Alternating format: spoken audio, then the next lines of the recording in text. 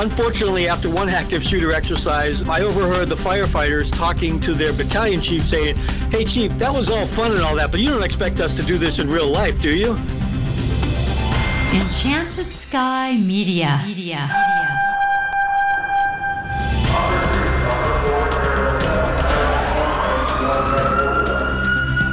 This is Code 3, the Firefighters Podcast. Now, here's your host, Scott Orr. That's right, and I will not let Parkinson stop me. Thank you for joining me again here on Code 3. This is the show for and about firefighters. We're informing and entertaining members of the fire service, just like you, from coast to coast. You know, active shooter situations seem to be happening more and more frequently. For fire departments, that means a need to develop a good working relationship with police and maybe a closer one with other EMS agencies. That could be as simple as a common set of definitions for words used on the scene. You know, plain talk. Today's guest, Jim Morrissey, is here to explain. Jim is a former tactical paramedic for the San Francisco FBI SWAT team. He's the founder of the Tactical Medical Association of California. He's the Terrorism Preparedness Coordinator for Alameda County EMS, and he's a Medical Intelligence Officer for the Northern California Regional Intelligence Center. Jim has lectured in over 25 countries on emergency medicine, wilderness rescue, and tactical medical operations, and he's co-written a couple of books. More on that a little later. Jim Morrissey joins me now to talk about interagency cooperation and exactly what that means in the real world. Welcome to Code 3, Jim. Well, thank you very much for having me, Scott. How do agencies currently interact at these kinds of scenes? Optimistically, there is this encouraging trend around the country for all first responder public safety disciplines, EMS, fire, and law enforcement, to work together. There are federal agencies, of course, FEMA, Department of Homeland Security, and whatnot, as well as the International Association of Fire Chiefs and the fire unions have all written and published white papers, if you will, on supporting the notion of better integration of the response disciplines, a more aggressive posture for EMS and fire, and changing the paradigm, much like Columbine changed the paradigm for law enforcement, not waiting for SWAT, getting in there, first officer on scene, enter into an active shooter situation to mitigate the threat. It's taken fire and EMS quite a while, a number of years, to realize their paradigm has to shift as well. And, actually one of the articles I wrote was called Redefining Clear. Historically, fire and EMS were waiting for the absolute all clear, which really meant every barrel, basement, cabinet, bathroom, attic, closet, desk was cleared by law enforcement, taking minutes, if not hours, before they would enter into a scene. Now the shift is law enforcement eliminates the threat, and in this area, if you will, let's say the cafeteria, no bad guys, no bombs. It's clear enough. We don't know where the bad guy is, but he's not here, or maybe he's dead, which happens quite often. And we need to get these emergency response disciplines in there to actively save lives. We have this mantra that we use now, which I think is simple and appropriate. The first priority is stop the killing, and then the second priority is stop the dying. And that's everybody's responsibility, not just EMS and fire, but law enforcement has shifted gears and initiating casualty care on scene. So anyway, the trend is encouraging. Lots of disciplines and jurisdictions across the country have embraced this new paradigm and are training and shifting their priorities and policies. So, not everybody's on board yet, but it's just a matter of time. On the whole, how would you assess how fire and EMS are working with law enforcement in these situations? Well, I think, as I said, there are encouraging developments. I mean, just right now, this summer alone, I'm involved with 4 or 5 different jurisdictions in the Bay Area that are all embarking on creating active shooter exercises, embracing the concept that it's multidiscipline coordination in the planning phase. And so I would say we're doing well. We need to do better. The training, for example, one of the ways we're doing an exercise is for law enforcement to do some training on their own in the morning, basically eliminate the threat, room clears, use of force policy, all that. While at the same time, fire and EMS are getting training on just-in-time training, medical care, point of wounding care, triage priorities, embracing tourniquet application, chest seals, wound packing, that sort of thing. And then later in the morning, they actually get together and do some walkthroughs on rescue task force maneuvers, discuss terminology, as you mentioned earlier, about the difference between cover and concealment and emergency evacuation, rally point, casualty collection points, and then do some slow walkthroughs, and understand the difference between, a sort of a diamond formation escort and then shifting gears. If an area, let's say the library is where all the casualties are, if law enforcement can lock that area down, we now have a beachhead. And if they can staff a safe corridor out to the casualty collection point, then you really don't need that escort anymore, and you can sort of, operate freely inside that secured zone.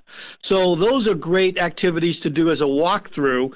And then in the afternoon, shift gears and do some exercises. I'm publishing a series of articles in EMS1.com and PoliceOne.com on how do you actually plan and execute an active shooter type training. And by the way, it doesn't have to be just active shooter. It's the same thing for a bombing, an IED, even a naturally occurring disasters. These multidiscipline exercises are happening more and more frequently, which is critical to the success that we need to effectively save some lives out there. What reaction or what general mindset do you see from fire and EMS as concerns this whole thing? I mean, we have some agencies now that have gone to body armor and they're protecting themselves.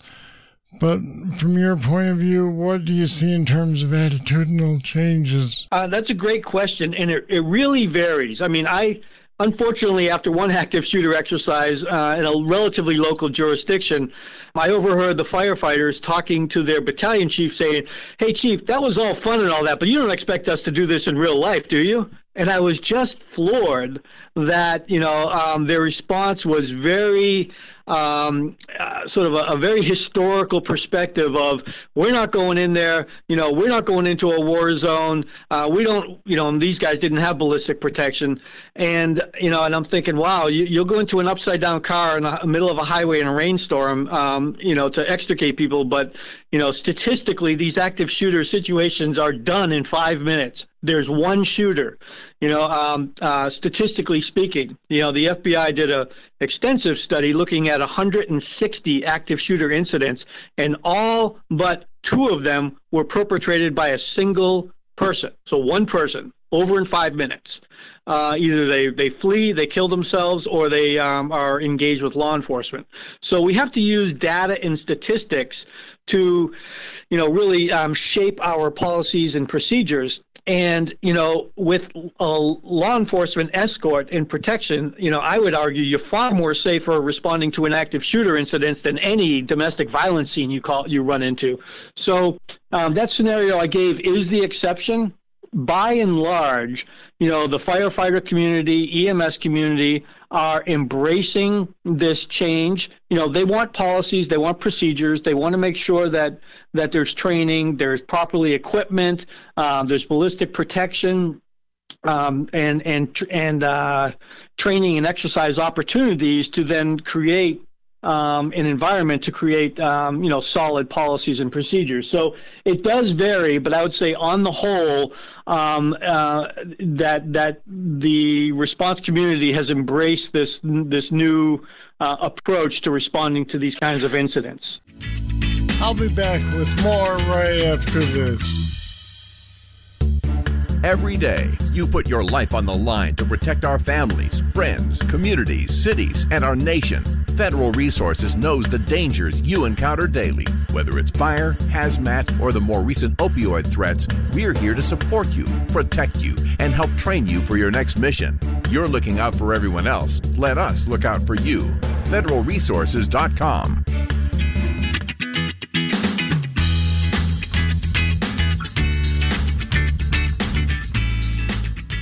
It sounds as though the major challenges then would consist of attitude adjustment and getting everybody on board. Is that fair?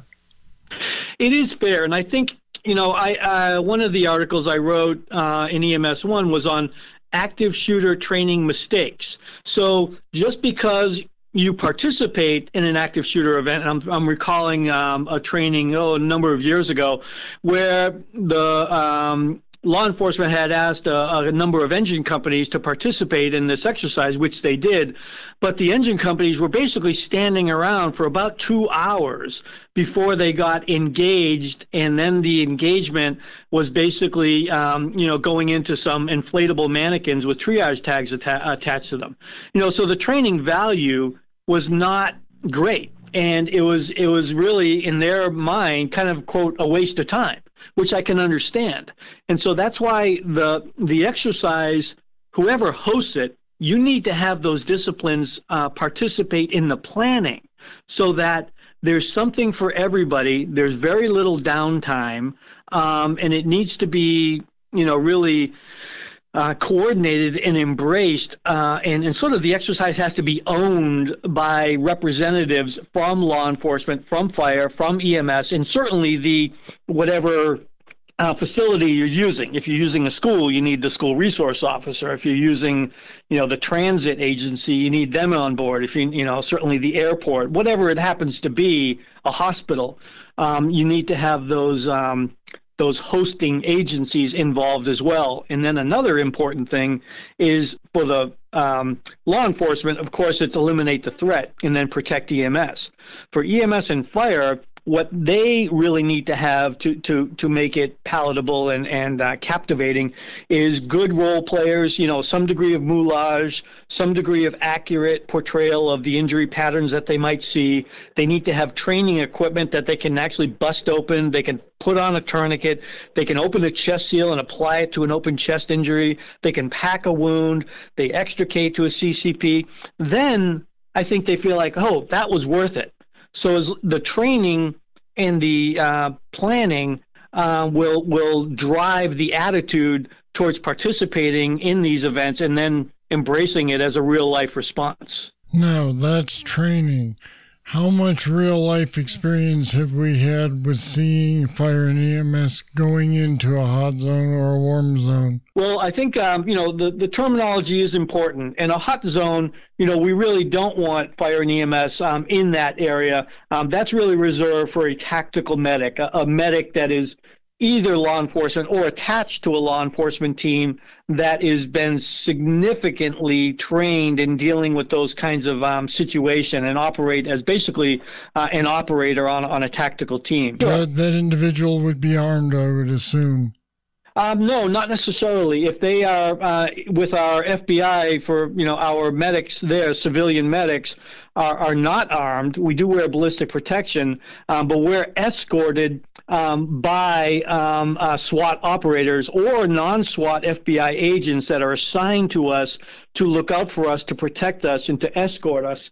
But even in that situation, we are not going to go into a zone where quote unquote the bullets are flying. And so there are some tactical medics who are law enforcement, who are armed, and who very well may be in the high threat zone and may be actively engaged in a gunfight per se. But that's really limited to law enforcement tactical operators who are also acting in a role as a medic. All right, then, in terms of fire and EMS that has gone into a scene, have you been involved with a situation where that's happened, or have you seen an after-action report or a debriefing on something like that, and how did it go?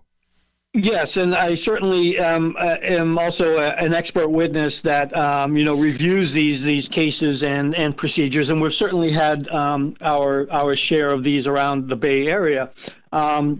a relatively recent one where some personnel that I was familiar with, the Oiko shooting of a college, and a disgruntled student basically executed a number of fellow students and injured a number, and then fled the scene.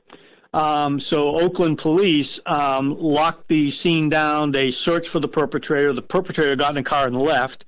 So they didn't know where the bad guy or the shooter was, but they did know that he wasn't where the injured people were. So they created what we call a beachhead. Basically, they protected that area, and then they created a safe corridor through the actual corridors out to where EMS and fire were, and then they escorted in the medics to then triage and try to salvage the injuries or the injured people as best as possible, and then extricate them out and transport them to a trauma center.